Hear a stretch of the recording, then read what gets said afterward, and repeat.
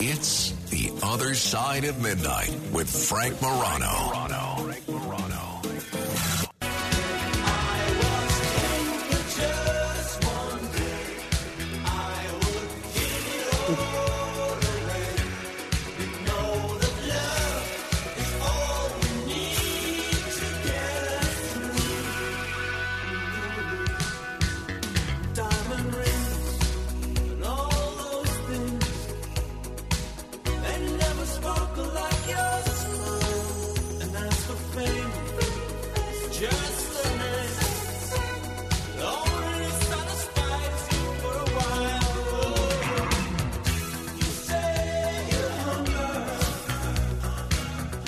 This is the Thompson twins, King for a Day.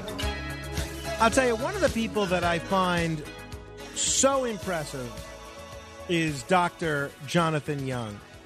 He is all over the History Channel on great shows like The Unexplained with William Shatner, regular commentator on Ancient Aliens. He's also a consulting producer. He's a scholar. He's the founding curator of the Joseph Campbell Archives, where he collaborated with a fellow you might have heard of named George Lucas. He is a psychologist. He is a professor. He's a terrific writer where he has focused a great deal on medieval lore. His website, where you can get lost, there's so many different interesting things to read, is called folkstory.com. So thrilled to have Dr. Jonathan Young join us. Dr. Young, it's great to talk with you. Thank you. Yeah, thanks for having me on, Frank. So, Dr. Young, obviously you're a very studied psychologist. How did you come to be the curator of the Joseph Campbell Archives? Maybe you could start with telling folks who Joseph Campbell was. All right. Joseph Campbell was the world's leading comparative mythologist. He's well known at Sarah Lawrence College in New York City area, and he wrote a book called The Hero with a Thousand Faces that was a bestseller a number of times, and then did a public television interview series with Bill Moyers that was the biggest thing ever in public TV. So he's a well-known scholar, and that's an unusual thing. Scholars don't tend to become well-known. Well, no, that's a great point. Let me tap into your expertise as both a psychologist and a medieval myth historian. There are so many myths from the ancient world all the way up to the present day that shape so much of the society. Metaphors that are used, superstitions, religious traditions, even the language that we use. Obviously, you have Greek mythology, Roman mythology. We're going to talk a little bit about King Arthur. In your view, what is it about human and the human brain that makes us crave mythology and to mythologize certain happenings or entities? These stories give us the basic outline of human experience. They are wisdom literature. They are guidebooks, roadmaps to life.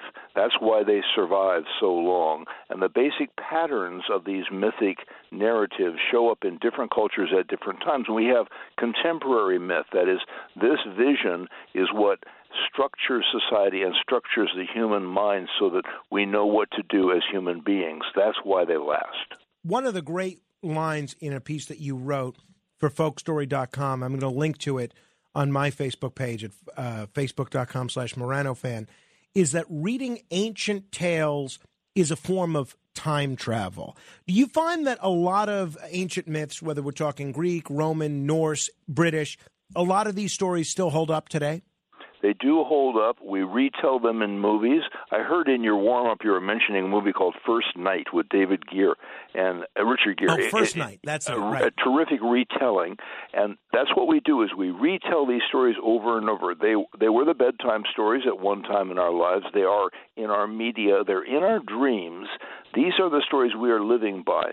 The First Night is essentially a story of succession. That is, one generation coming in, another generation has to move aside. Now, that happens in every family. That happens in other great movies like The Godfather. We are dealing with the big issues of life in mythological stories, so we go back to them again and again. So often it seems like a lot of these mythological tales have a hero, whether it's a hero like Hercules or some similar type of person that defies all the odds, sometimes with superhuman abilities, sometimes not. Why do we seek out these hero myths? We are the heroes of our own stories. If we think about our life story as a great movie, this is our job, is to rise to the occasion, to find our own strength, our own intelligence, our own creativity, and get through the big challenges and succeed, make some kind of a contribution with our life energy. We need courage. We need our own heroic impulse. So it's useful to reflect on the stories that have been left for us by those who went before. What is the difference, if any, between mythology and religion? Oh, Joseph Campbell would say that mythology is other people's religion. That is, it's religion without the gods. Although the gods are in the story, there are also stories without any gods that are basically human beings dealing with the big challenges of life. Sometimes we get the help of the gods. There's really a very religious element to it, but that's not the crucial element in the story. All right. I alluded to King Arthur. King Arthur has been depicted not only in literature and on the stage, in so many different versions. He's been depicted in dramas, children's films, and yes, even in slapstick comedy. Old woman! Man, sorry. What knight lives in that castle over there? I'm 37. What? I'm 37. I'm not old. Well, I can't just call you man. You could say Dennis. I didn't know you were called Dennis. Well, you didn't bother to find out, did you? I did say sorry about the old woman, but from behind you looked... What I object to is you automatically treat me like an inferior. Well, I am king. Oh, king, eh? Very nice. That's, of course, from Monty Python and the Holy Grail. Holds up. The story of King Arthur is such an interesting one. He was a Celtic Briton who, according to medieval histories, was the leader of the British and helped them fend off invaders, and he became king largely by pulling out the sword of Excalibur. Where did the story of King Arthur come from? Well, it is a traditional story. That is, a poor child is born in mysterious circumstances. He's raised by a foster family. He has a wise mentor. We call him Merlin. He pulls a sword from a stone, which is to say, anybody could have pulled that sword out, but he is a selected special character. We all need to see our own story as somehow special, that we are called to do something. We'll have a chance to rise to the occasion. That thing about the sword is very interesting because others had tried to pull that out, but it was not possible for them. Even the greatest strong muscle builders, bodybuilders would come there with all their muscles and they couldn't get it out. He came along and pulled it out easily. That suggests that the thing we're supposed to do might come very easily to us, be very, very difficult for someone else. We should not take lightly that which we can already do. The segment of The Unexplained that I saw you on, and you did a great job kind of framing the story, was about they called it the untold true story of King Arthur. And there's some folks that say that there might be a kernel of truth in this mythology. What does your research suggest about that possibility? There are the stories, and the stories are actually older than the historical warrior. There was a historical figure, probably trained by the Britons, who did some important things at a certain time and became a king, although that was not for the entire islands of the United Kingdom. It was for a certain area. So, yeah, we do base a legend, partly fact, partly fiction. The fiction is the more important part. We can trace back the details of the time, but in the fiction we get the ideals, we get the grand sweep of things. A lot of details are added to make him larger than life. So I'm interested in both the fact and the fiction, but yeah, there are some actual historical details that we can trace to a warrior who is probably the source material for the King Arthur story. And obviously, I'm assuming that warrior was not surrounded by a wizard named Merlin that aged in reverse. Backwards, yeah. What do we know about the real-life basis for that warrior? Well, Ambrosius was this fellow that was trained by the Romans in all likelihood, and it was about the time the Romans were leaving, so there was a political vacuum, and somebody needed to take charge of things, or there would have been chaos. And there is also some historical background to the Merlin figure. This was a wise bard who was said to be able to do magic, probably lived in the woods, as wise figures sometimes do in these stories, and might have been an advisor to great leaders. Probably not to the warrior that the King Arthur character is based on. These two stories were kind of spliced together, but we do have some historical figures that are probably the source of the stories. Now, the idea of a wise mentor, every great leader needs guides, probably older figures that maybe they're even parent-like. They're not parents. Parents are not mentors. That's a slightly different role. A mentor can show you things that you need to know that seem impossible, but that's the nature of learning. It's not possible until we learn how to do it. So we all need to be a King Arthur, or at least kind of a royal elegance in our own life. We need to take charge like Arthur did, and we need to find the advice we will require to pull off the task. Is it possible to pinpoint the initial author of Arthur? Do we know who came up with the idea of writing down these tales of King Arthur and the Knights of the Round Table and so forth?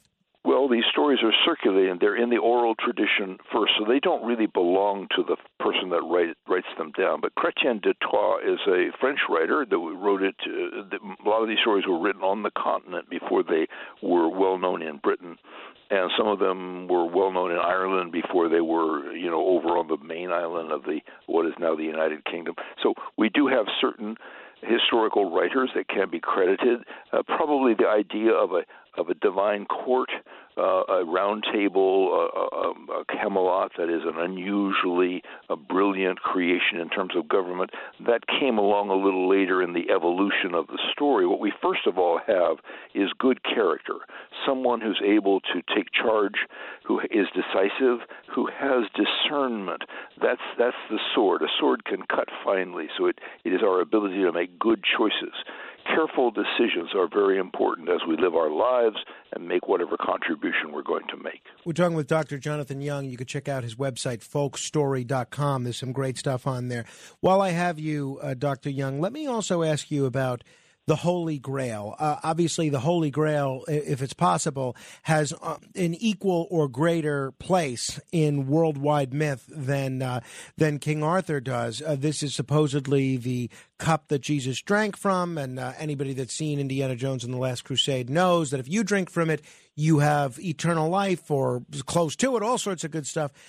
What do we know about the reality of the Holy Grail? The Holy Grail is a symbol from before Christianity. It's very feminine. It's almost womb-like. So it was sometimes depicted as a bowl or a chalice.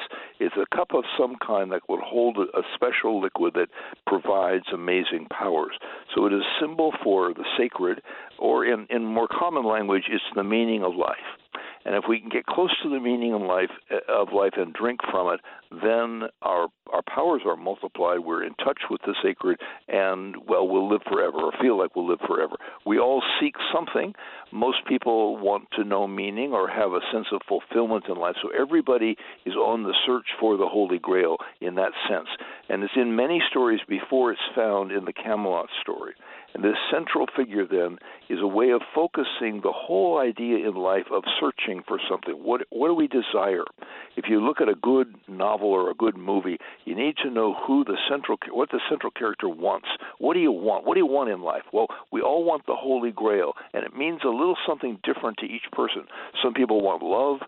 Some people want action. Some people want money. A lot of people want a sense of belonging, a sense of fulfillment, a sense of realization in life. And that's what that symbol's all about. If you were to go looking for the Holy Grail today, where would you start? Well, you could look for the actual Grail if there was some kind of a goblet or chalice. They say it's in Glastonbury. There's a hill where some people think it's buried. I've looked at the hill. I don't think it's in there, but there's another place up in Scotland called Rosslyn Chapel that was involved with the Knights Templars and all that, and they say it was buried. Well, in the Da Vinci Code, there was something about it being buried in the cellar. I went down to the cellar. It looks like regular stone flooring to me. So people get to thinking about the Grail as an actual thing that could be located. I think that's kind of missing the point. It's a symbol. Mm-hmm. It's an image that represents something, and where we can find it is in our hearts. We can find it by studying what the unusual story we find ourselves living is all about. What kind of story is this person living? What kind of story is calling them to some sort of purpose in life? There's the Holy Grail. You you mentioned First Night. We talked about Monty Python and the Holy Grail. If you had to pick your favorite cinematic depiction of King Arthur, what would it be? An older movie called Excalibur that was had a terrific Merlin in it, and who was sort of crazy part of the time, because wisdom will drive us crazy sometimes, and absolutely stunning cinematography. It was John Boorman, who was a wonderful filmmaker, and it was focusing on the sword, and the sword is a crucial element in the story. It comes out of a stone. Well, sometimes it's a tree, sometimes it's an anvil. It varies a little bit. It's hard to get a hold of. It's a magical, sacred thing. It is our effectiveness in life. It's our ability to win some wars, to go out there and take on life's battle and accomplish something. Love it. Dr. Jonathan Young, really enjoyed this conversation. I hope you'll come back soon. There's no shortage of subjects that we can discuss in the future.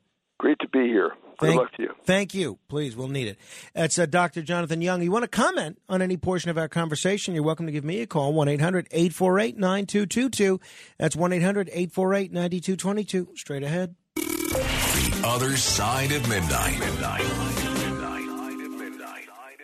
This is Greg Kelly for Priority Gold. What does it mean to be America's precious metals dealer? It means that you're in touch with the hearts and minds of those who love this country, value our freedom, and want to protect the future. Priority Gold is that precious metals dealer. They've helped thousands of Americans back their retirement with solid gold and silver. Call Priority Gold at 888-506-6439. Receive free shipping, free storage, a free investment guide, and one of the best purchase experiences in the industry. Call now or go to PriorityGold.com.